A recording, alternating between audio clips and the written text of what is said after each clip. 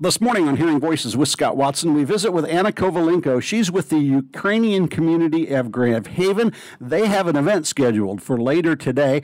Anna, first off, let's start with the atrocities taking place in your homeland. When you see what's happening there, how do you even relate to that? Well, hello. Thanks for having me. Well, I am Ukrainian, and I relate to the war in Ukraine in every possible way. I've been born. I was born there. I was raised there. I received my education, and I only moved to the U.S. when I was 26. So my whole life story goes back to Ukraine, and my family is still there. So that's been tough. And so that was my next question. You've got family, you've got friends, you've got history. Are you able to talk to them? And if so, what do you hear? Are they safe? Are they well? Are they coping? Yes, I'm able to talk to them. Well, I evacuated my mother here at the end of February, right after the war started. And we still have relatives there. They're relatively safe. They're in the central part of Ukraine where there has not been so much military action, but there's still, air raid sirens going off every day, and people have to go to the shelter. And my father is in Ukraine, and he serves in the military right now. When you say that out loud, it kind of gives me a shiver. The bravery that is required for a relatively small country compared to Russia is just unfathomable. What does your father say when you talk to him? Well, I think he can't say much.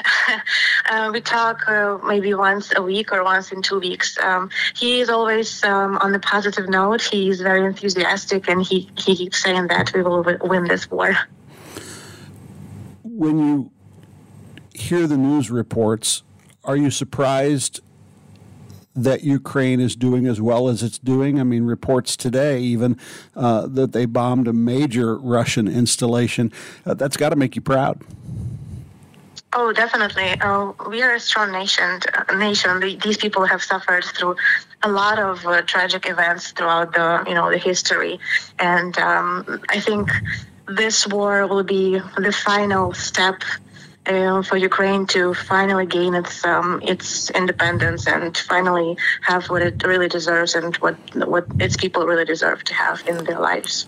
Hers is the voice of Anna Kovalenko. She joins me this morning on Hearing Voices with Scott Watson. Anna is in Grand Haven, part of the Ukrainian community in Grand Haven. They have an event coming up on Wednesday evening, and we will talk a little bit about that in a minute as well. Many of us did not know President Zelensky 6 months ago. What are your thoughts on him? I'm sorry, could you repeat that? Most of us did not know President Zelensky 6 months ago. How do you feel about him? Oh, I am proud. I am proud of this man. I also, like him, come from the creative industry. I was in theater and film in Ukraine, and so I can relate to his story. But the way he's taking full control of the country, and the way he's leading the country and its people is just remarkable. And I'm really proud of our president. And I hear from many Americans here in the U.S. that they would love to have President Zelensky as their own president as well. Hearing Voices with Scott Watson is available 24 hours a day at WHTC.com. We're also on Apple, Google, Spotify, and the email address is hearingvoicesradio, all one word, at gmail.com. And if you're polite, I promise to email you back. We visit this morning with Anna Kovalenko. She's a Ukrainian living in the Grand Haven area. You have a special event coming up Wednesday evening. Tell us about it. This event that we have this Wednesday is a fundraising event, a charitable event in support of Ukrainian people. We will have three major parts to the event. One part is the Ukrainian Art Silent Auction that is hosted by the Ukrainian Art Front Foundation. We will sell art pieces made by Ukrainian artists that are currently in Ukraine or have been displaced due to war and scattered throughout Europe. The second part of the event is the silent auction with items from local business, and Bob Wood from the West Michigan Ukrainian American Crisis Response Committee is heading that event. Proceeds from his part of the event will go to assemble practical first aid kits to go to the front lines in Ukraine. And the third major part is the Ukrainian food. We really want to bring Ukrainian culture as a whole to the community.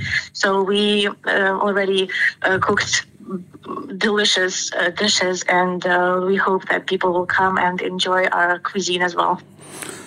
Art and Food of Ukraine featured. The event takes place at 707 Washington Avenue in Grand Haven this evening from 6 to 9 p.m. We finish up with Anna Kovalenko.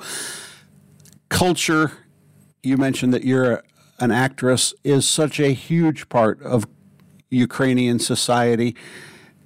How are Ukrainians able to express themselves during a time of war?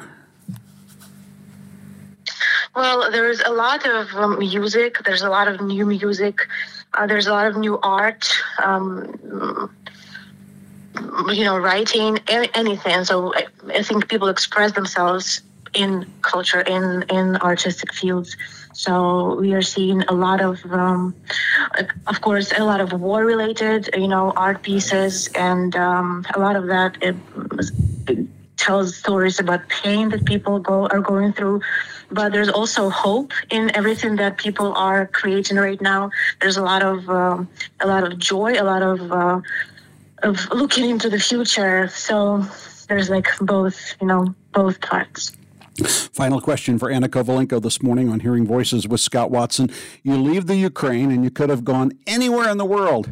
How did you end up in Grand Haven? Well, Scott, I'm actually based in Grand Rapids. Okay. But Grand Haven is just very close to us. I moved to the U.S. When I was 26, and I've traveled a little bit throughout the country because of my husband's work. But then when we just became free, and we decided to move to Michigan because we really like this state, and that's how we found Grand Rapids. Well, we are glad you're here, and we are looking forward to the event at 707 Washington Avenue, 6 to 9 p.m. tonight.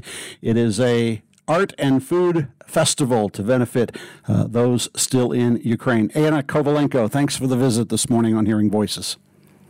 Thank you, Scott. I really appreciate it.